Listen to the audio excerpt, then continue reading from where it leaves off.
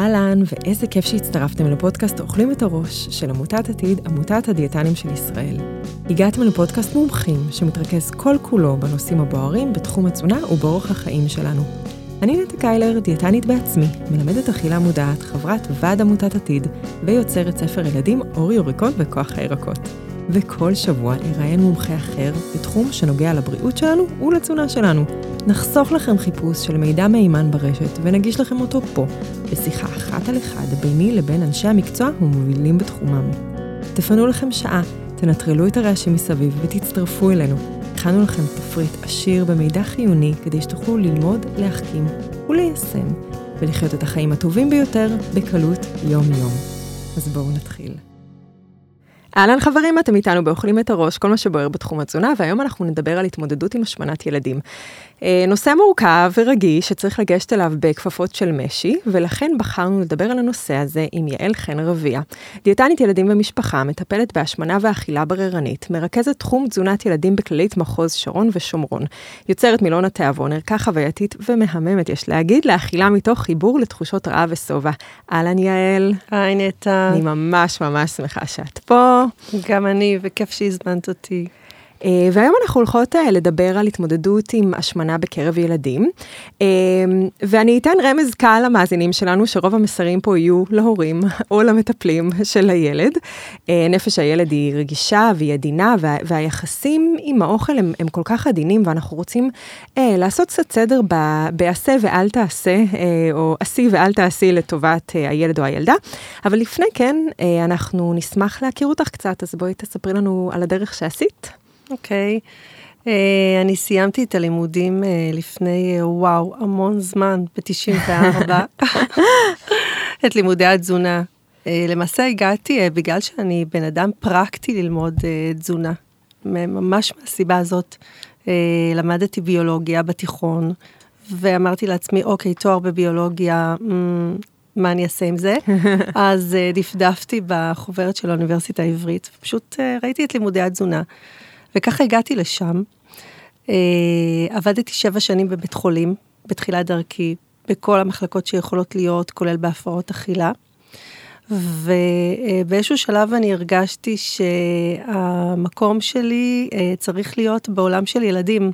היום במחשבה לאחור, כשאני מסתכלת על זה, אז זה לא היה במקרה, אמא שלי עבדה עם ילדים המון שנים, ואני באה מבית של חינוך, שעוסק בחינוך, ואז התחלתי לעבוד בשירותי בריאות כללית, עשיתי את התואר השני, גם בתחום של טיפול בהשמנת ילדים. מהר מאוד הבנתי גם שהדרך להגיע לילד עוברת דרך המשפחה שלו, דרך ההורים שלו, ושמעבר להיות דיאטנית, אני צריכה גם כלים כדי להניע את המשפחה, להניע את ההורים לעשות שינוי, ופניתי ולמדתי כל מיני גישות, החל מהגישה של אדלר, דרך הגישה של הסמכות ההורית החדשה של פרופסור חיים עומר, למדתי אימון אישי, הנחיית קבוצות, פשוט רכשתי כלים כדי באמת לעשות את השינוי הזה ואת הטיפול הזה שדיברת עליו, שהוא באמת מורכב. כן, אני חושבת שכל איש מקצוע שמטפל ורוצה להניע את המטופלים שלו לפעולה, צריך ארגז כלים כל כך רחב, כי מה שמתאים לי לאו דווקא יתאים לך, וכל אחד, המניעים שלו הם שונים, והדפוסי חשיבה שלו הם שונים, אז אני לגמרי יכולה להבין למה הלכתי ללמוד כל כך הרבה, ונראה לי שכולנו עשינו את הדרך הזאת של לרכוש עוד כלים כדי ללמוד איך לעשות את זה. אז אני ממש שמחה שאת פה היום לתרום לנו מהניסיון והידע הרחב שיש לך. כשזה מגיע בעצם להשמנה וילדים שחיים עם השמנה, כשבעצם האישיות שלהם עוד מתפתחת ומתעצבת, טיפול לא נכון יכול לנתב ממש את התפיסה שלהם ואת מסלול החיים שלהם לחשיבה בריאותית לא נכונה, לחשיבת דיאטה שאנחנו יודעות שזה חשיבה לגמרי. לא טובה ולא מקדמת, תפיסת מזון באופן לא נכון, ועוד כל מיני עיוותי חשיבה שלא יקדמו אותם ויחרבו להם את היחסים עם אוכל, גם אם זה בטווח הארוך, ולפעמים גם עם הסביבה. ואנחנו יודעים שהשמנה אולי זה, היום מסתכלים על זה כמשהו אסתטי, אבל יש לזה גם השפעות בריאותיות מאוד רחבות, וכשזה מתחיל בגיל צעיר, אז אפילו... זה נכון, אני כל כך, אני ממש מתחברת לזה שאת אמרת, היום אנחנו מסתכלים על זה בצורה שהיא אסתטית, כי מעבר לזה שמדובר פה בנושא של בריאות גופנית, אנחנו מדברים פה גם על עניין של בריאות הנפש. ממש. ואני חושבת שזה צריך להיות המיקוד. זה צריך להיות המיקוד והאידיאל של הרזון, או ההקשר התרבותי של איך אנחנו היום תופסים את זה במובן של האסתטיקה. אני לא אומרת שזה לא דבר חשוב, אבל אנחנו קודם כל ולפני הכל צריכים להתרכז בזה שהשמנת ילדים היא בעיה בריאותית, חד וחלק. בריאותית, כלומר גוף ונפש, שיש שם שני אספקטים. אני מסכימה איתך על זה, ואני, שאני מטפלת יותר במבוגרים, ברגע שאנחנו מתמקדים בפן הבריאותי, פתאום הפן האסתטי פשוט קורה מעצמו. וכשמתעסקים יותר מדי בפן האסתטי, זה מין סחרור כזה למחוזות שהם לא טובים, וצריך מאוד להיזהר מלהיכנס לשם. אז בואי נתחיל מהשאלה הפשוטה. פשוטה, אך לא ממש פשוטה, יש להגיד. איך הורה יכול לדאוג בצורה מיטבית למערכת יחסים של הילד עם אוכל? בסוף הורים זה שק של לחץ ורגשות אשם ומצפון ותסכול וחוסר אונים.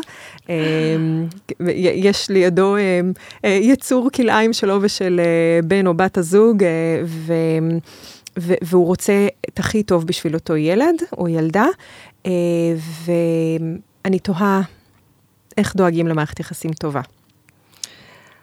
אז אני ככה חושבת שהשאלה הזאת מאוד מאוד מורכבת, נטע, ממש לא פשוטה. ואנחנו מדברות כאן על ילדים שהם עם השמנת יתר. כן. נכון? כן. זאת הכוונה. כי זה באמת משהו שהוא מאוד מלחיץ בתור הורה, שרוצה את הכי טוב לילד שלך, לעמוד מהצד ולראות את הילד אוכל בכמות מאוד גדולה, אוכל לעתים קרובות, ואיך אתה מנרמל את הדבר הזה, איך אתה מביא את זה בצורה כזאת, שלטווח ארוך, כמו שאמרת, מערכת היחסים עם האוכל תהיה טובה. אז אני חושבת ששני דברים, כשמגיעים למצב כזה, שזה מה שההורה רואה מהצד, זה זמן טוב לקחת צעד אחורה, ועם כל הקושי באיפוק של לומר משהו, להתערב, דבר ראשון לעשות איזשהו מיפוי של מה שההורה רואה מולו. זאת אומרת, לבחון קודם כל את הסביבה של הבית, איך הסביבה של הבית נראית. האם הילד אוכל דברים שהם לא בריאים, כי אולי בבית יש יותר מדי דברים כאלה, או האם יש זמני ארוחה שהם מובנים ומסודרים בבית, או שיש איזשהו בלגן וחוסר סדר שגם גורמים לילד להתנהג כפי שהוא מתנהג. יכול להיות שלילד יש איזשהו משהו רגשי, איזשהו קושי רגשי. ואז אם אנחנו נפנה את האצבע כלפי האוכל, בתור אוכל, אז האוכל יכול להפוך לאויב, למשהו שהילד מפתח חרדה ממנו. לבושה. זה יכול להיות גם חבר נורא נורא טוב, אבל באמת כזה שמביא איתו רגשי אשמה ובושה. ולכן, המיקוד צריך להיות בהרגלי אכילה, ולא באוכל עצמו. זאת אומרת, כל זמן שהבית הוא בית שיש בו אוכל יחסית בריא, ויש סדר של ארוחות, ומתחילה אכילה, שההורה רואה אותה בתור אכילה עודפת, אז זמן לבדיקה של מה שקורה שם מתחת לפני השטח, אבל בשום אופן לא זמן להיכנס לילד לצלחת. כן. ברגע יתחיל שם איזשהו שיח על מה אתה אוכל, כמה אתה אוכל, כבר אכלת, לא מזמן וכולי, זה מקום שמתחילות להתפתח ממנו הבעיות, ומערכת היחסים הלא טובה, כמו שאנחנו אומרים עם האוכל. כן, בעצם זה נשמע לי כזה כמו ילד או בן אדם שכל הזמן נופל על הברך, וכבר שמים על זה איזשהו פלסטר כזה, אבל תפסיק ליפול, בעצם צריך להבין למה הוא נופל. האם הוא מסתכל לאן שהוא הולך, אולי אין לו שיווי משקל, אולי זה משהו שצריך לבדוק. חשוב לי רק לציין שאנחנו מדברים בעצם אבל על השמנה שהיא קורית, זה לא השמנה ממקור רפואי, אלא התנהגותית לחלוטין. בעצם כל קודם, הסיבות. כשאנחנו רואים שיש השמנת ילדים, אז אנחנו נרצה לעשות איזשהו בירור רפואי לפני זה. כן, זה מאוד מאוד חשוב. זה מאוד חשוב לגשת לרופא, לספר, להתייעץ, אם צריך והרופא חושב הוא יפנה לעשות בדיקות. אנחנו נבדוק קודם כל את הפן הרפואי, אני לגמרי מתייחסת להשמנת ילדים שהרקע שלה היא לא רפואי. כן, אז עכשיו אנחנו באמת נדבר רק על זה, ואז בעצם אנחנו מדברים על צריכת יתר ועל שימוש באוכל בשביל כנראה לחסות על איזשהו משהו או להשלים איזשהו משהו בילדים, וצריך לנסות להבין מה זה. עכשיו, אם את תחפשי באינטרנט, מה לעשות במצב שילד מתחיל לעלות במשקל, אז זה נורא פשוט כזה, פשוט אל תעשי את הדברים הבאים. אל תתני לו אוכל מעובד, אל תתני לו שתייה מתוקה, אל תתני לו זמן מסך, אל. עכשיו זה טוב ויפה, בסדר, אבל יש פה ילד שיש הורים עם קריירה, וילד שרגיל לשבת מול מסך, שעות כאלה ואחרות, ובסוף העדפה הטבעית היא למזון המעובד, שבאמת לא דורש יותר מדי אכילה ועיכול, והוא נורא טעים לחך. אבל איך צריך להיראות הרכב צלחת של ילד בעודף משקל והשמנה? כמו של ילד שהוא במשקל תקין לגמרי, אותו דבר בדיוק, זאת אומרת, האכילה המגוונת והארוחה צריכה להיות אותו דבר, וגם הצלחת להיראות אותו דבר. אנחנו היום, כדי לתת כללים שגם מורים וגם ילדים יכולים להשתמש בהם בצורה שהיא קלה להם לזכור וליישם, אנחנו בדרך כלל משתמשים במונח הזה של צלחת מוצלחת, או צלחת מנצחת. למעשה, אנחנו רוצים שהאכילה תהיה מגוונת, שהיא תכלול לפחות 3 קבוצות מזון בטוחה, שהיא גם תהיה צבעונית, וגם אסתטית, וגם משביעה, וגם תספק לגוף רכיבי מזון חשובים. אז למשל, אם בצלחת יש פחמימה, שהתפקיד שלה הוא לתת את הדלק של הגוף, ואפילו לתת מצב רוח טוב, ויש שם חלבון שתורם לשרירים ולגדילה, וירקות לתחושה של סובה, אז הצלחת היא מגוונת והיא צבעונית. אין שוני בין צלחת של ילד עם השמנה לילד שהוא במשקל תקין. זה ככה מעלה לי מין טיפ כזה שאני תמיד מדברת עליו עם ההורים, שכשהם נמצאים בדילמה, לאפשר לילד לאכול, לעצור אותו, לא לעצור אותו, זה תמיד עוזר להסתכל על הילד ולחשוב מה היה קורה כרגע, או איך הייתי פועל כרגע, אם הילד היה במשקל תקין. האם הייתי אומר לו אותו דבר, האם הייתי רוצה לומר לו אותו דבר, האם הייתי פועל בצורה כזאת או אחרת. ההסתכלות צריכה להיות אותו הסתכלות, כי אנחנו, כמו שהתחלנו לדבר קודם, אנחנו מדברים על הבריאות של הילד, ועל הרגלים ועל נימוסים, ככה שאין שום הבדל. אוקיי, אז בעצם ההנחיות הן הנחיות כלליות לכלל הילדים, אבל הן כן אומרות שאנחנו כן רוצים ללכת על צלחת בריאה ולא מעובדת ומגוונת, עם הרבה צבעים והרבה מגוון וסיבים וחלבון איכותי, אז כן, אלה כן הנחיות שהן כלליות והן טובות, ומבחינת התנהלות הארוחה, יש חשיבות לארוחות משפחתיות ונוכחות הורית, מה נגיד לקרייריסטים?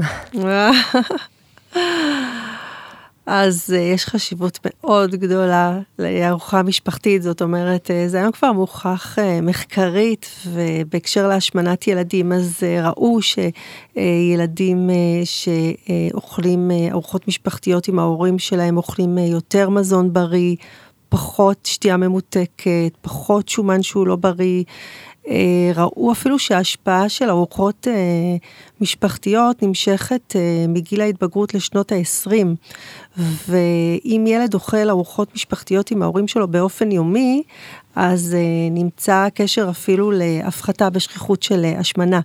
ככה שארוחה משפחתית זה איזשהו מקום שהוא מאוד, מאוד בטוח לילד, מקום שזאת הזדמנות להורים גם לראות אותו, לכן זה נקשר להפחתה בשכיחות של הפרעות אכילה למשל, והתנהגויות של התמכרות, ומעבר לזה זה מקום שהילד יכול לראות את הדוגמה האישית, לקבל דוגמה אישית מההורים שלו, לאיך מתנהלת ארוחה שהיא ארוחה מגוונת ומאוזנת, אבל מה לעשות, בעידן שלנו זה ממש, זה מצחיק, אבל מה שאני עושה עם ההורים הרבה פעמים זה לפתוח את היומן שלהם, וממש לסמן ביומן באילו ימים הם יאכלו את הארוחות המשפחתיות עם הילדים שלהם, כי כן. הורים עסוקים, קרייריסטים, מה לעשות.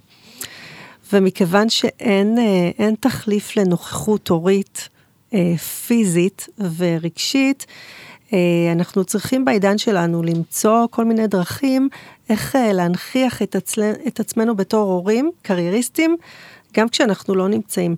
זה נכון אגב, לא רק להורים שהם עם קריירות, ונמצאים הרבה זמן מחוץ לבית בגלל הקריירה שלהם, ובגיל מאוחר, יש הורים שעובדים לפרנסתם, ונמצאים שעות רבות מחוץ לבית, ולכן יש כמה דברים שיכולים לסייע.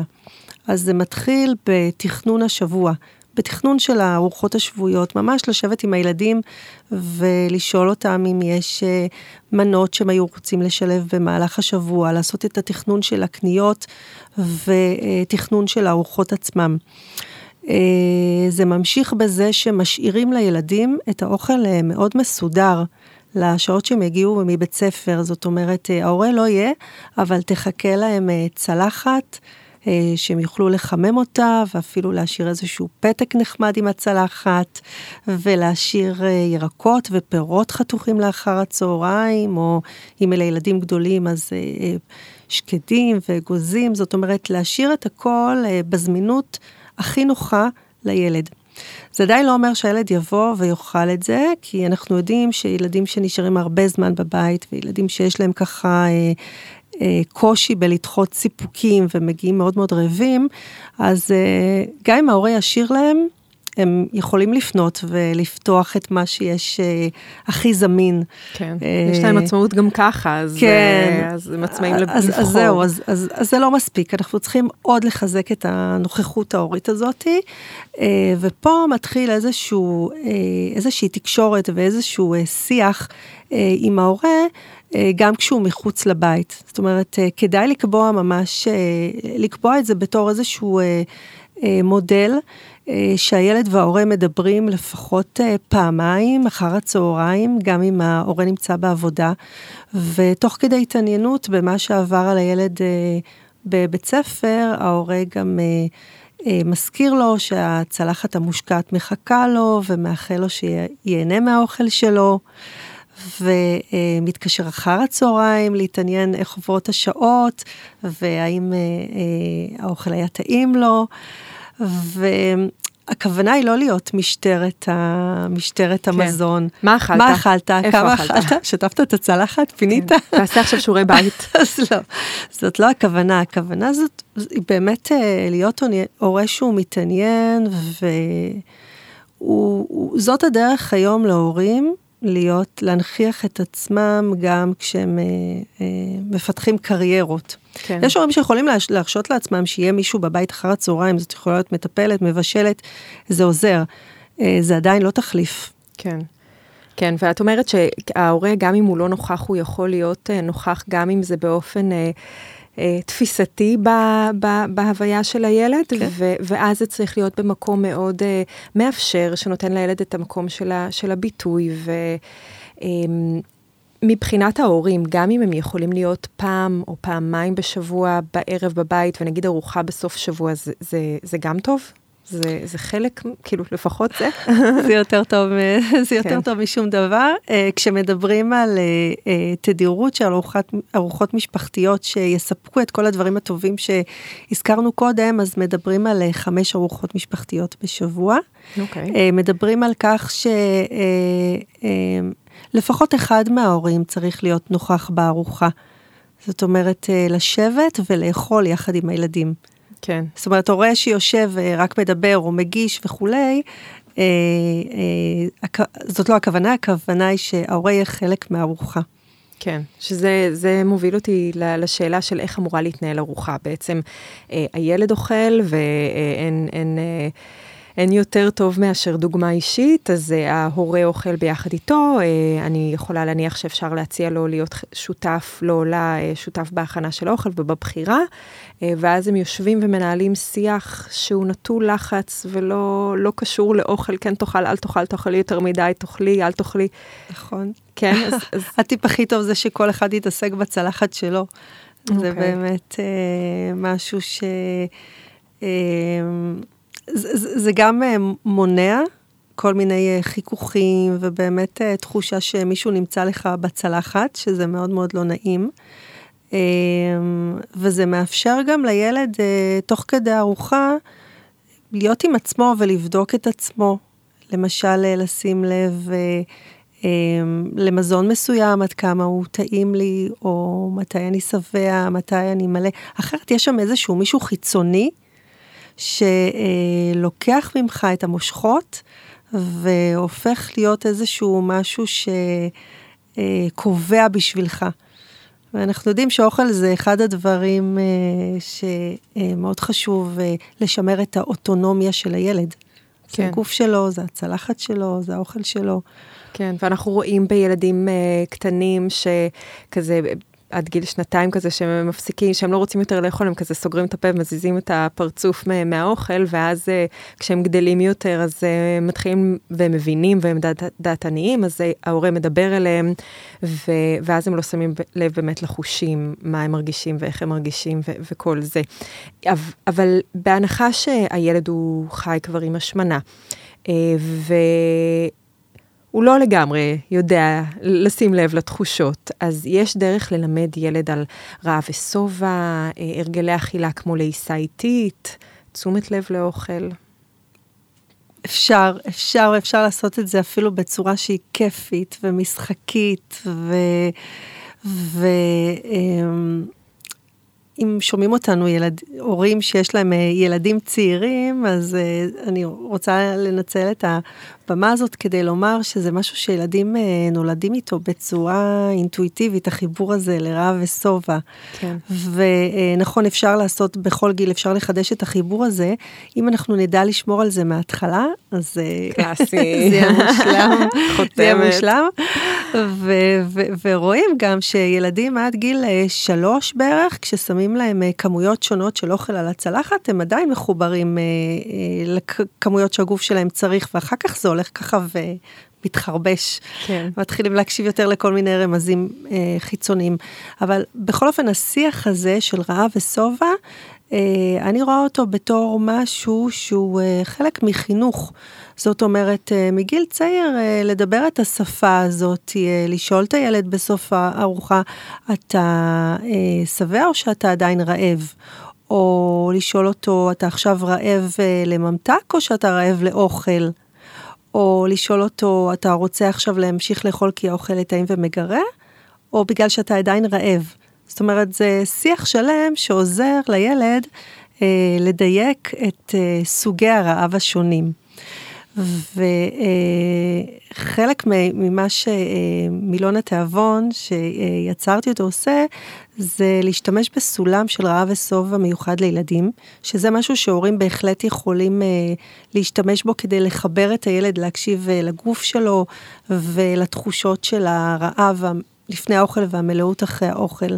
זה לצייר לילד את התחושה בגוף, בבטן, בכל מיני מצבים, כשהבטן היא ריקה לגמרי, ואז אנחנו מתים מרעב, או כשהיא טיפונת מלאה ואנחנו רעבים, או כשאנחנו כזה חצי-חצי, כשאנחנו שבעים אבל יש עוד מקום, או שאנחנו מפוצצים. אז כשזה בא בצורה של סימול, וזה משהו ויזואלי, לילד יותר קל להבין את זה ולהתחבר לזה. ויש עוד המון דברים שאפשר לעשות. אפשר לדוגמה לצייר לילדים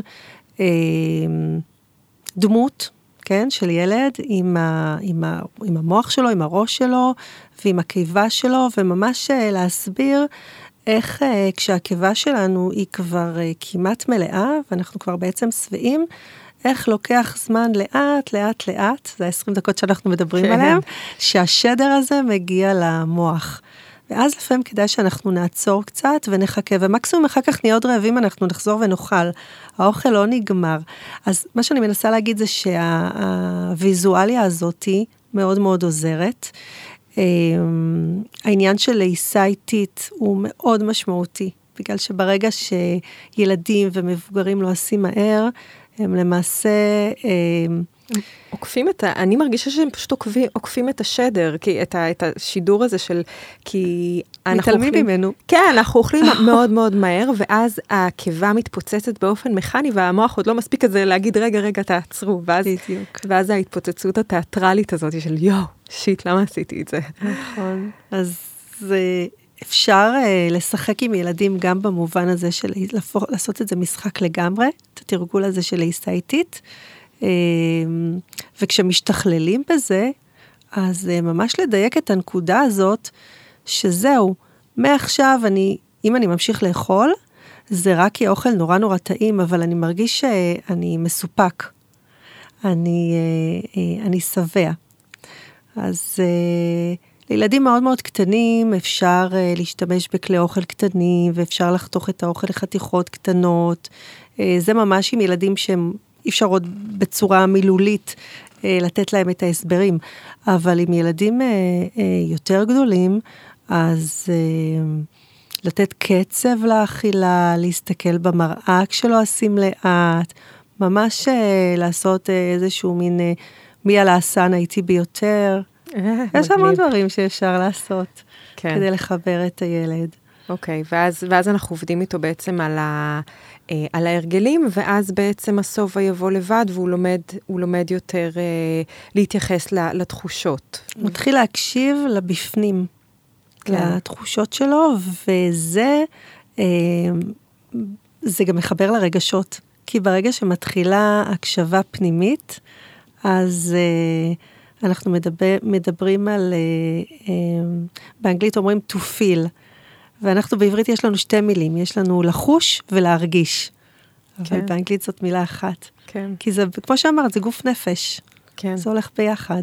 זה נורא חשוב, אני חושבת שהיום אנחנו מלמדים ילדים להגיד, אוקיי, אבל עכשיו אני עצוב. כאילו שפעם זה היה כזה, מותר לך להיות רק שמח, לא בוכים, ילדים אמיצים לא בוכים, והיום אנחנו כן רוצים שהם ירגישו שעכשיו אני עצוב, עכשיו אני כועס, ולתת באמת הגדרה למה שהם מרגישים, כדי שהם לשיים להם את הרגש. בדיוק, כדי שהם ירגישו את הדבר הזה, הם יגידו, קודם כל מותר להרגיש את זה, והשאלה מה אני הולך לעשות עם זה עכשיו.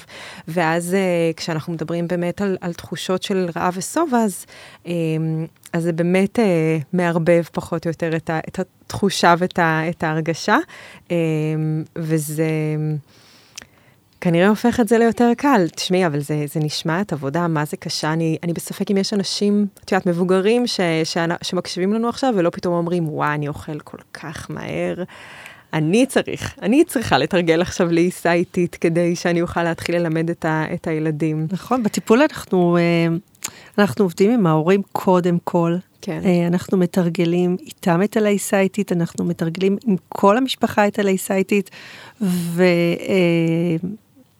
ובדרך כלל שיש ילד שהוא אוכל מהר, יש גם הורה אחד כזה.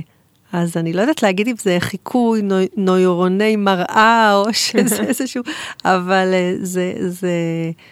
זה משהו שכן, גם זה וגם החיבור הזה לתחושות רעב ושובע, זה משהו שקודם כל זה שפה שההורים צריכים להכיר אותה, כדי לתווך אותה לילד. כן, לדבר את זה שוטף, כן, כי טוב, כמו כל דבר, ברגע שההורה שלם עם הדרך חיים שלו, אז פשוט זה כבר עובר לילדים בדיפוזיה דרך האוויר, כי זה התבנית חיים.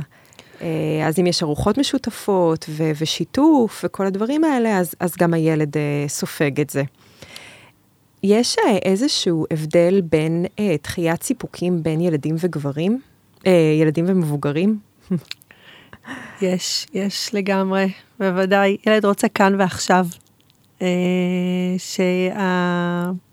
שהתמורה, התגמול, יהיה מיידי. ואנחנו יודעים כמה קשה לנו גם בתור מבוגרים לדחות סיפוקים, וכשמדובר בילדים, בגלל שהחוויה החושית שלהם היא שונה מאשר בן אדם מבוגר, זאת אומרת, איך שהם מריחים, ואיך שהם, הכל חזק, הכל צבעוני. לדוגמה, אם אנחנו בתור מבוגרים נכנסים לחנות מכולת, שיש בה חטיפים וממתקים, אז אנחנו נכנסים, קונים את מה שאנחנו צריכים. יכול להיות שאנחנו נסתכל ונגיד, אוי, זה מגרה, או שניקח לנו משהו, אבל כשילד נכנס לחנות כזאת, וואו, זה לונה פארק. הוא רואה רק את זה, למי אכפת מהחלב. אז לגמרי הקושי הזה של דחיית סיפוקים הוא הרבה יותר בילדים, גם מבחינה פסיכולוגית וגם מבחינת המוח, המרכז הזה במוח שאחראי אצלנו על ניהול, ועל ניהול על ויסות של רגשות, על תכנון של כל מיני משימות שאני יכול קוגניטיבית להתאפק בלעשות אותם כדי להשיג איזשהו רווח בעתיד. אצל ילדים המרכז הזה הוא לא מפותח, הוא מגיע לבשלות שלו החלקית, רק בגיל ההתבגרות והלאה עד שנות ה-20. אז הציפייה הזאת של הורה שמגיע לטפל בהשמנת ילדים, שהילד יהיה איזשהו שוטר של עצמו, וילמד לבסט את עצמו ולעצור, היא מלכתחילה לא ציפייה ריאלית. כן. לגמרי ילד זקוק לאיזשהו תומך חיצוני, שיעזור לו לעשות את הוויסות הזה, ואנחנו יודעים מעצמנו כמה שזה קשה לנו לעמוד בפני פיתויים. יש את הספר הזה, וביוטיוב את הסרטון של מבחן המרשמלו, כן, שמצטטים אותו כל כך הרבה, ומה שיפה שם, זה שפרופסור וולטר, הפסיכולוג שעשה את המחקר הזה, הוא מדבר גם על זה שאפשר לעזור לילדים לדחות את הסיפוקים, גם רואים שם בניסוי, שיש שם אני רק אספר למי שלא מכיר, בניסוי הזה נותנים לילדים נסיין, נותן להם מרשמלו, ואומר להם שאם הם יצליחו להתאפק ולא לאכול אותו, עד שהוא חוזר, הוא יוצא מהחדר וחזר, הם יקבלו עוד אחד. אבל אם הם יאכלו את זה שיש להם, אז זהו. ואז רואים איך הילדים מתמודדים עם זה. עכשיו, זה יפה, כי יש שם ילדה שממש מזיזה את הראש, ומתחילה להסתכל למעלה, למטה וכולי. וזה המקום של לעזור לילדים בו. זאת אומרת, לעזור לעשות לילד שקשה לו, שיש לו דחפים לאכול וקשה לו לדחות את הסיפוק הזה. איך אתה בתור הורה עוזר להשיח את דעתו. וזה משהו שאפשר לעבוד עליו ואפשר לפתח אותו, ועדיין לזכור שזה ילד. ובגלל המגבלות שדיברתי עליהם, אז כן. זה לא אותו דבר כמו מבוגר, ממש לא. כן, ולהבין ולקבל את זה שזה לא תמיד יצליח, אבל, ושזה עניין של עבודה ותרגול, וגם אני עכשיו עם, מה זה? ובשלות של כן, המוח. נכון, כן. נכון. ובאמת לחשוב על איך מנהלים את החיים סביב הדבר הזה, ואיך נראה הבית. כשאני, תשימי לי עכשיו, כשאני רעבה איזה עוגה, ויגידו לי לאכול רק חצי, וואי, המוח, מה זה? הוא יעשה לי רציונליזציה כזה. תאכלי עוד ביס, לא יקרה כלום, פשוט לא יקרה כלום. אחר כך אני אעשה ספורט. כן, זה כאילו, באמת, הכל יסתדר בצורה כזאת, כדי שאני כן אוכל את זה, אז וואו, אצל ילדים זה בכלל. זה קשה, ואיך אמרה לי אחת הילדות שהיא נערה, היא ישבה מולי עם אמא שלה, והיא אמרה לה, אמא, אבל זה לא כמו שאת היית נערה, זה אחרת עכשיו, וזה משהו שאנחנו צריכים ממש להפנים אותו ולהבין אותו. זה עד כדי כך שונה, העולם הזה של הגירויים והאינסטנט והפיתויים, שכבר יש אפילו הגדרות חדשות להתנהגות אכילה של ילדים. זאת אומרת, למשל הגדרה של כמה הילד מופעל על ידי רמזים של רעב, או כמה יש אכילה בהיעדר רעב. אני ככה אפשט את זה, זה אומר שכשילדים אומרים שיש להם קיבה נפרדת לממתקים, או כשהורים אומרים את זה, זה ככה. נכון. כי כשמכניסים ילד, גם שהוא סבל למקום עם פיתויים, הוא יאכל. נכון. אז אתה בתור הורה צריך לחשוב 10 צעדים קדימה, איך אני מתכנן את הסביבה הביתית, איך אני מתכונן עם הילד שלי ליום הולדת, או לאיזשהו אירוע שאני יודע שיהיה לו שם קשה. אני מדברת על ילדים עם עודף משקל שמתקשים. אז לעשות את התכנון הזה מראש. אני הולך איתו לקניון, יש שם ריח של פיצה, יש שם גלידה עם מלא תוספות. איך אני מתכונן לזה? זאת אומרת, אני ארצה שהילד יגיע לשם קודם כל שבע ורגוע, כי אחרת זה מפעיל את המוח. כל האכילה ההדונית הזאת, זה משהו של תרבות השפע. כן, יש חוקר בארצות הברית שממש נתן, אני חושבת שזה בארצות הברית, נתן לזה שם של רעב הדוניסטי. נכון. רעב כמו שאמרת, קיבה אחרת, אנחנו מפוצצים, אבל עדיין יש מקום לדברים המתוקים, כי זה מפעיל את אותם מעגלי תגמול. אני חושבת שכן יש עכשיו איזשהו מהפך בתפיסה, גם בגנים כבר אומרים, טוב, רק עוגה אחת, ואסור להביא כל מיני דברים, ומה כן ולא מותר להביא למסיבות וחגיגות, שזה משמח אותי. ואז מצד שני יש את כל הפרסומאים שמשתמשים בזה, מה זה בול בשעות של הילדים, עם כל מיני מזונות ארוזים מעובדים, שאומרים שזה גם מגניב לאכול את זה, אני חושבת שבקרוב זה גם משתנה. כן. שיפסיקו לעשות פרסומות של מזון ושל חטיפים ודברים כאלה בשעות שילדים צופים. זה מגמה שיש אותה בארצות הברית, אני מאמינה שזה גם... כן, אני מקווה שתהיה רגולציה. בסוף אין מה לעשות, פרסומאים אוהבים את זה. זה כמו שיש פרסומות של חדרי כושר שלועגים לאנשים בעודף משקל והשמנה, והם חושבים שזה עובד איכשהו, ואני קוראת להחרים את אותם פרסומאים שחושבים שזה עובד, כי זה זלזול באדם.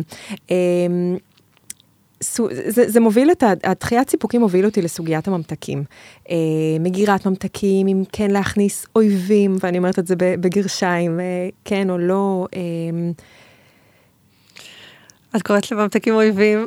לא, ממש לא. אבל המון משפחות ואנשים שבאים אליי אומרים, אני לא מכניס אויבים הביתה. ואז אני יושבת ואומרת להם, בוא נגדיר אויבים. אויבים זה ארגוני טרור, מישהו שרוצה את החיים שלנו. ואז שואלים, כאילו, אני בטוחה שהורים גם שואלים מה לעשות עם... זה באמת סוגיה של איך אני אתנהג בבית שלי עם כל אני אכניס את זה, זה ממש דילמה, העניין הזה של ממתקים וחטיפים, ואני יכולה לספר שזה משהו שהוא מאוד תלוי משפחה, תלוי ילד אפילו, זאת אומרת, יכולה להיות משפחה עם 3 ילדים, שכל אחד ההתנהלות שלו מול ממתקים וחטיפים תהיה שונה. ואני חושבת שאחד הדברים שכדאי לברר זה איך ההורים גדלו, איזה ערכים הם היו רוצים להביא לבית שלהם ולגידול של הילדים שלהם, מבחינת הנושא הזה של ממתקים וחטיפים, ואז לקבוע את הכללים. כי אם יש כלל אצבע שאפשר לדבר עליו, זה להגיד שלילדים טוב לעשות דברים שהם ברורים, אבל גם גמישים לפעמים. אז יש למשל משפחות שמחליטות שאצלהם יש כלל של ממתק אחד ביום, וזה עובד להם. ויש משפחות שמחליטות שרק בסופי שבוע לכבוד שבת. ויש משפחות שמחליטות שאנחנו לא רוצים להכניס את זה הביתה, אבל אנחנו כן מאפשרים לקנות פעם או פעמיים מחוץ לבית, ואני גם פוגשת משפחות שבתור החלטה לא מאפשרות לילדים שלהם לאכול דברים מתוקים. עכשיו, זה נשמע נורא נורא קיצוני, ונכון, זה ישר נשמע לנו של, וואי, ילד יגדל, וחבל על הזמן מה הוא יעשה להורים שלו, אבל זה לא תמיד פועל ככה, כי כמו שאמרתי, אם ההורים מאמינים בדרך הזאת, וזה מה שהם מקנים לילדים, אז ילדים איכשהו מתיישרים לפי זה. כן. אז ככה שאני יכולה לומר שזה באמת כללים שכל משפחה צריכה לקבוע לעצמה ובעצמה, וגם להסתכל על כל ילד, כי נניח שיש משפחה שהכלל הוא ממתק אחד ביום, אבל יש שם את אותו ילד שהוא, לא רוצה לשים תוויות, אבל שזה פחות מתאים לו, הוא רוצה יותר, הוא זקוק ליותר. כן. אז אני חושבת שזה נכון גם להתגמש איתו, כמו שלפעמים תהיה משפחה שיש שם ילד שזה ממש לא, תהיה מגירת ממתקים וזה ממש לא יעניין אותו. הוא מדי פעם ייגש לשם. אז לפעמים התסבוכת קורית, שכבר שמים על הממתקים באמת איזשהו, הופכים אותם למשהו שהוא סתני, ולמשהו שהוא אסור, ולמשהו שזה כמו מים גנובים עם טקו. כן. אז מתחילה בעייתיות. זהו, זה גם כל העניין של כינוח כפרס, תאכל את זה, תקבל את זה. ואז יש ממש הורים ששמים את החביתה ואת הירקות ואת הכינוח באותה צלחת, תאכל מה שאתה רוצה מתוך זה, הכל בא ביחד, להוציא את העוקץ מתוך הכינוח, ולנרמל את השיח סביב, יש אוכל מתוק, יש אוכל מלוח, הם כולם מאותה משפחה, ואנחנו בסוף רק רוצים להזין את עצמנו ולהיות בריאים, וזאת הגישה. כן, ויש גישה כזאת, נכון? כן. כן, שיש כאלה שזה יעבוד להם, נראה לי שפה חשובה התפירה של החליפה, של כל משפחה והרגלים שלה, ומה שמתאים לה ולא מתאים לה, וכמה זה חשוב לעשות את המתאמה האישית. בעיקר שזה יהיה ברור, ברגע שזה לא משהו אפור, אז הרבה יותר קל לילד לחיות עם זה, ומה שעוד חשוב זה להסביר, בסך הכל אנחנו מדברים על חינוך, ואנחנו יודעים שממתקים וחטיפים זה לא משהו שהוא מזין את הגוף, זה לא דרוש לנו לגדילה, זה איזשהו משהו שהוא לנפש. אז העניין הוא לדבר עם ילדים על מידתיות ועל בחירה. כל זמן שהילד, רוב התזונה שלו היא תזונה בריאה ומגוונת, ומדי פעם הוא אוכל ממתקים, אז הגוף מתמודד עם זה. הבעיה היא שבעידן שלנו זה פתאום תפס איזשהו נפח שהוא באמת לא נורמלי אפילו, הייתי אומרת, הכמויות, השפע הזה. אני כאילו כל הזמן חושבת שכמו שהיום אנחנו מדברים על עישון, איך פעם הורים ישנו ליד הילדים, אז בטח בעתיד ילדים יגידו להורים, איך אתם נתתם לנו ככה לאכול כל כך הרבה ממתקים וחטיפים? איך? אני כבר אומרת את זה. יש כל מיני דברים שהיו בסופר, נורא נורא אהבתי. בתור ארוחת צהריים, המבורגר, קפוא, ששמים 2 דקות במיקרו, עם הלחמניה, עם הירקות, עם הזה. ואז הייתי אוכלת את זה, ועכשיו אני מסתכלת ואני אומרת, אוי ואפוי, איך אכלתי דבר כזה? זה כאילו, זה באמת הכי מעובד שיש. אני רוצה להוסיף גם למה שאמרת, העניין של להסביר להורה כמה הוא צריך להיות ברור ושלם עם ההחלטה, כמו שאמרנו, כשההורה מאמין בזה, אז הורה שמסתכל על זה ממקום קורבני של אוף, הילד שלי הוא חייב עזרה ולא מצליח לו, ועכשיו אני צריך להגיד לו לא, ואסור לו ומותר לו, בטוח מקרין את זה ומוסיף לילד עוד לחץ סביב הדבר הזה, וכמה זה חשוב שגם ההורה יהיה מאוד שלם, עם איך שהוא מנגיש ומסביר את זה. לחלוטין. כן. זה בכל זאת מביא אותי, אבל לאכילה רגשית אצל ילדים. אני בטוחה שזה קיים. איך הורה יכול לעזור לילד להבין שמה שהוא חווה זאת אכילה רגשית, ואיך הוא יכול לעזור לו להבין בעצם מה הוא מרגיש ומה יכולות להיות החלופות לזה? את התחלת לדבר על זה קודם, על איזושהי מגמה שיש היום של ללמד ילדים לבטא את הרגשות שלהם ולדבר את הרגשות שלהם, ואני חושבת שמשהו שהוא מאוד מאוד בסיסי, שגם מתחיל מההורה עצמו כדי לשיים לילד את הרגש, אז ההורה צריך להכיר את השפה הזאת של הרגשות, ועוד פעם אנחנו חוזרים להורים.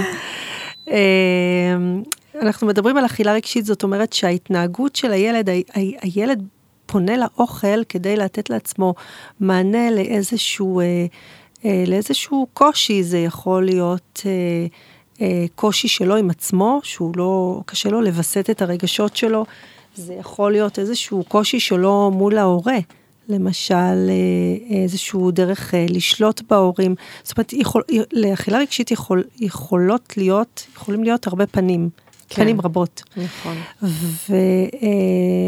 וזה מתחיל מזה שהורה צריך להתבונן, ולנסות לראות בסיטואציות שקורות, אם יש משהו שהוא משותף לסיטואציות האלה של האכילה, מבחינה רגשית. אז זה דבר ראשון, וברגע שהוא עצמו מכיר את הילד שלו, ומתחיל להבין איזה רגש או איזה רגשות גורמים לילד ללכת ולאכול, הוא יכול להתחיל ולשקף, ולפעמים זה מספיק, לפעמים השיקוף עצמו מספיק. אז אני אתן דוגמאות. כן. למשל, אם יש ילדים שהם ככה מתוסכלים מאוד מאוד מהר, לדוגמה, ילד חזר הביתה אחרי שהוא לא הצליח באיזושהי תחרות או באיזשהו מבחן, אז מספיק שההורה יגיד לו, ויגש כמובן לאכול, אז מספיק שההורה יאמר לו, אני שמתי לב שאתה חזרת כועס, שאתה חזרת מאוכזב, שחזרת מתוסכל מהמבחן, וזה מספיק. או ששמתי לב שאחרי שהחבר היה אצלנו ואתם רבתם, אז היית מאוד עצוב. לפעמים זה מספיק, השיקוף הזה. לפני שאנחנו מתקדמים הלאה ומנסים למצוא פתרונות של מה לעשות, אז רק להניח שם את האצבע ולהעלות את המודעות, אני חושבת שזה משהו שהורים יכולים ללמוד אותו ולהתאמן עליו ולעשות אותו. זה הרבה פעמים גם מה שמטפלים עושים כשמלמדים הורים להסתכל על האכילה הרגשית של הילד שלהם. כי בדרך כלל אנחנו ישר מסמנים את ההתנהגות. כן. אתה כעסת, ראיתי שאתה כועס, אז הלכת לאכול. כן, אז אל תאכל. בדיוק. אז לא. כן, זה צריך ללמד ילדים. בסוף אנחנו מרגישים ספקטרום שלם של דברים, וזה מתבטא או באושר או בכעס לפעמים, או בעצב כזה, אבל יש עוד המון דברים שאפשר להרגיש, ואני רוצה להגיד שיש ספר ילדים מדהים בנושא הזה, שקוראים לו הארנב הרגיש, או לא זוכרת, משהו כזה, שממש עובר ילד בונה איזה ארמון קלפים, ואז בא רוח ומעיפה הכל, ואז כל חיה באה ונותנת איזשהו פתרון, כזה. זה מקסים, זה מקסים. כן, זה ספר מדהים. הנחש אומר, בוא ננקום, והפיל אומר, כזה ממש עובר על כל ספקטרום הרגשות. הפיל אומר, הבת יענה אומרת, בואי נתחבא, והתרנגולת אומרת, אני לא זוכרת מי אומר מה, אבל בוא נבנה את זה פשוט מחדש, לא קרה כלום, כזה. ובסוף מה הוא רצה? הוא רצה שמישהו יקשיב לו, ויגיד לו, ויחבק אותו אולי. כן, ויגיד לו, הכל בסדר, זה קורה, כישלונות בחיים זה חלק מהזה. והילד לא ידע לבטא את זה. הוא לא ידע לבטא את מה הוא מרגיש, התסכול שהוא מרגיש. אז זה גם משהו שילד ידע, או ילד או ילדה ידעו להגיד מה הם מרגישים, מה הם צריכים, זה גם עבודה. זה עבודה. זה נכון, זה ממש ממש נכון, ועד שילד לומד לעשות את זה, אם ההורה מדבר את זה במקומו, זה גם איזשהו פורקן של האנרגיה הזאת, לפני שהיא הולכת לאוכל. כן, כן. הולכת לאוכל, זה יכול להיות גם לאוכל, זה יכול להיות לשבור את להרביץ לאח שלי. בדיוק. לפרוק את זה באיזשהו מקום, כשהם לא יודעים מה לעשות עם זה. אז טוב, זה צריך להתחיל מגיל מאוד צעיר, אבל נראה לי שאף פעם לא מאוחר מדי להתחיל לעשות את זה. נכון, ויש שם כל כך הרבה משחקים וערכות שמדברות על רגשות בהקשר של הורים ילדים, זה יכול לבוא בצורה משחקית, ולהפוך להיות משהו שהוא אפילו, יש שם כל מיני מגנטים של רגשות שתולים על המקרר, וזה שם, וזה מזכיר לך לדבר את זה, ולהתייחס לזה. ומי שמרגיש שזה קצת יוצא לו משליטה, אז זה הזמן לקבל עזרה, או לחשוב ביחד עם איש מקצוע, על איך לגשת לזה בצורה יותר טובה, כשזה עוד יחסית קטן, או תמיד במצב הנוכחי זה כנראה פחות גרוע ממה שזה יכול להיות, אם לא נטפל בזה, אז... נכון. לדעת להיעזר זה אחד הדברים החשובים. נכון. בטח שמדובר בילד עם עודף משקל, ששוב, זה משפחה שלמה שם.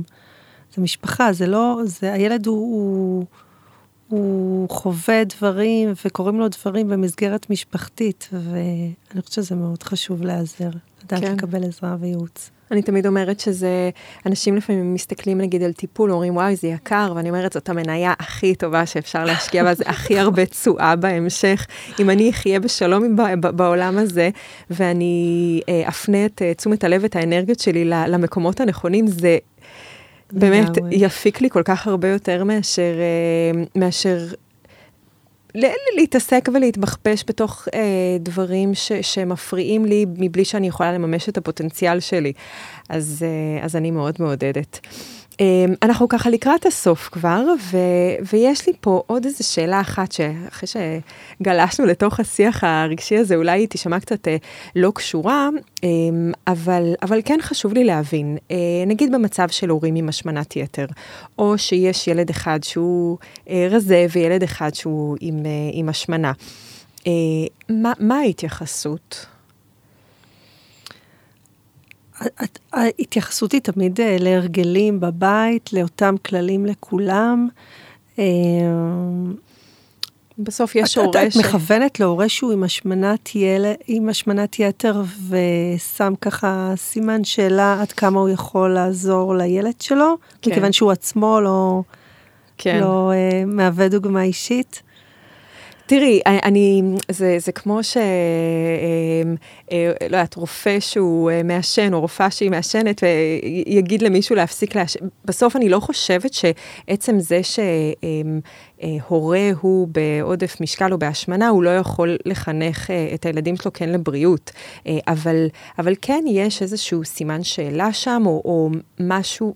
אני מניחה שפשוט צריך לברר עם ההורה מה התפיסה שלו. לפעמים הם באים אפילו עם האמירה הזאת מראש, שזה טוב מאוד שזה כבר נמצא ברמה של להגיד את זה. כן. של הילד עם עודף משקל, אבל גם ואנחנו לא מצליחים במקום הזה. אז איך אנחנו יכולים לעשות שעבור הילד שלנו יהיה אחרת? אז המסר הוא שיכול להיות אחרת, כי... קודם כל, הילד הוא אחר, הוא בן אדם בפני עצמו. אנחנו הרבה פעמים עושים עליו בתור הורים השלכות על הילדים שלנו, של דברים שלנו, אבל יש לו את החוזקות שלו, יש לו דברים משל עצמו. כן. ואיך שאותם הורים מגדלים את הילד, זה לא כמו שגידלו אותם. ואנחנו גם היום יודעים שכשאנחנו מסתכלים על גנטיקה מול סביבה, אז ההשפעה של הסביבה היא מאוד, מאוד משמעותית.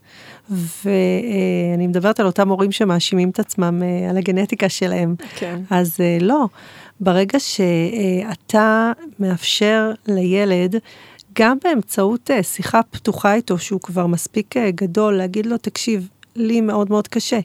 אני במקומות האלה לא מצליח, אני נופל במקומות האלה, אבל בגלל שאתה צעיר, ובגלל שאתה גדל שונה ממני, אני רוצה עבורך משהו אחר, ואני גם מאמין שאתה יכול ומסוגל לגדול בצורה שהיא שונה ממה שאני, אתה יכול להצליח במקומות האלה שאני לא מצליח בהם, ופשוט להביא את האנושיות ואת החמלה בתור הורה כלפי עצמך, לא לבוא ממקום שיפוטי.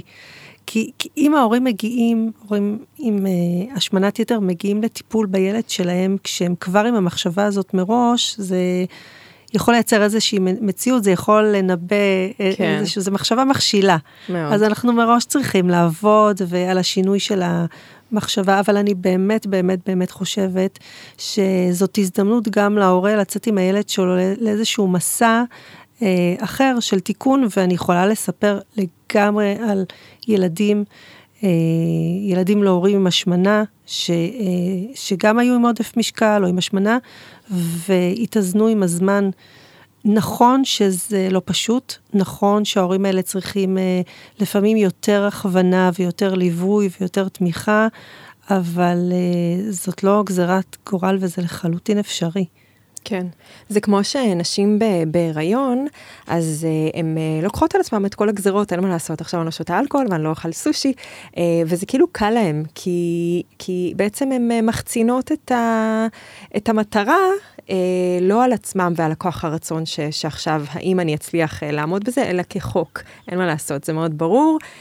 עבור העובר היקר שלי. כן, בדיוק. ואז דווקא אני רואה שלהורים שהם מפוקסים וממוקדים לילדים, ועוברים איזשהו שינוי של בית בריא בשביל כביכול הילדים, פתאום השינוי גם נתפס אצלם, ואז השינוי בא באופן הרבה יותר טבעי, כי יש פה איזושהי התגייסות, ובכלליות אני עושה הרבה טיפולים זוגיים, ואני רואה כמה קודם כל הכוח של קבוצה, והכוח של האיחוד, וכמה זה עובד בתוך הדבר הזה של משפחה זה כוח. כן.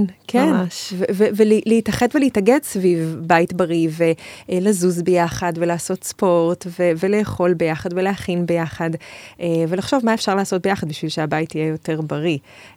אז אני חושבת שהורה צריך להיות מאוד גאה, לא משנה מה נקודת הפתיחה של כל אחד, ולדעת ששינוי אפשר לעשות. אנחנו גם יודעים שגם שינוי מחשבתי וגם שינוי תפיסתי אפשר לעשות בכל גיל. נכון. חוזרים לגמישות של המוח, המוח הגמיש.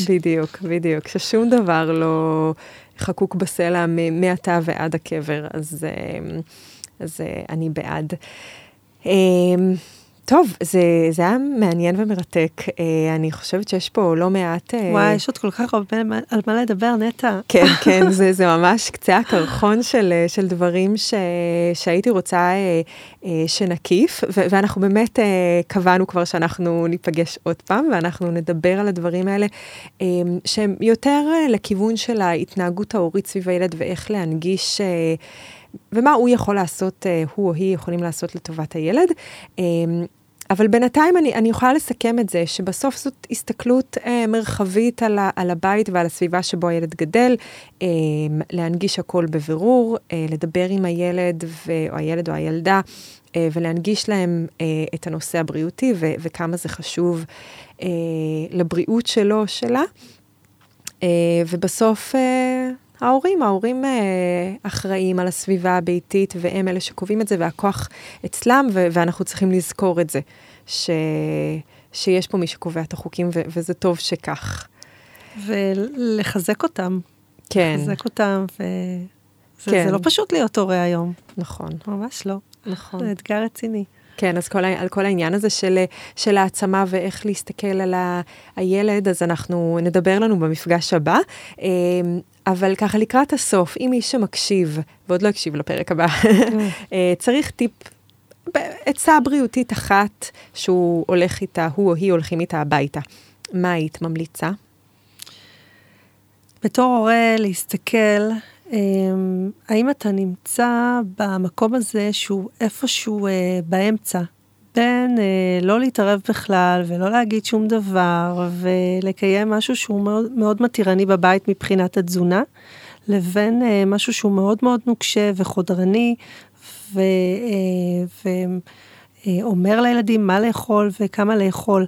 השאיפה שלנו היא להיות באמצע, וזה אומר לקבוע את אותם כללים שהם ברורים בבית, אבל גם להסביר אותם, את הרציונל שלהם, גם לשמוע את הילדים, גם אם אנחנו לא מקבלים את הדעה שלהם, להקשיב להם מה הם היו רוצים, ולהיות גמישים לפעמים. אני חושבת שזה מקום של איזון, שאנחנו שואפים להיות בו בהורות בהרבה מובנים, וכאן אנחנו מדברות על התזונה ועל האוכל, אז לחשוב איפה אתה נמצא שם בסקאלה הזאת, ולשאוף להיות הורה סמכותי. כן, סמכות מאפשרת. דמוקרטיה, סמכות מאפשרת ותסכול מוכל.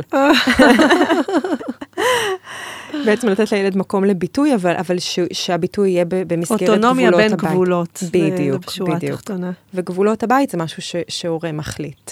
הורה מחליט, וזה לכל משפחה תפירה של חליפה אישית. נכון. תודה, היה מדהים. תודה, וואו, נטע. זה נושא מרתק, ואני חושבת שמה שאנחנו דיברנו פה רלוונטי לילדים, אבל גם רלוונטי למבוגרים, וזה תמיד איכשהו חופף בתוך כל הדבר הזה. אז אני רוצה להגיד שוב תודה, ואני כבר ממש מחכה לשיחה השנייה שלנו. ולכם מאזינים יקרים, אני מקווה שנהנתם והקשבתם והשכלתם, כדי ששוב יהיה לכם את הכלים לחיות את החיים האלה, שהם גם ככה קשים, בצורה טובה יותר ורגועה יותר ושלווה יותר ואוהבת יותר. תשתפו, תספרו, תפיצו, ואנחנו נשתמע לנו בפרק הבא. לרשימת דיאטנים מורשים מטעם משרד הבריאות, אנחנו ממליצים לחפש בגוגל דיאטנים בעלי תעודת מקצוע, וחשוב להגיד שהמידע בפודקאסט הוא כללי ואינו מחליף ייעוץ רפואי.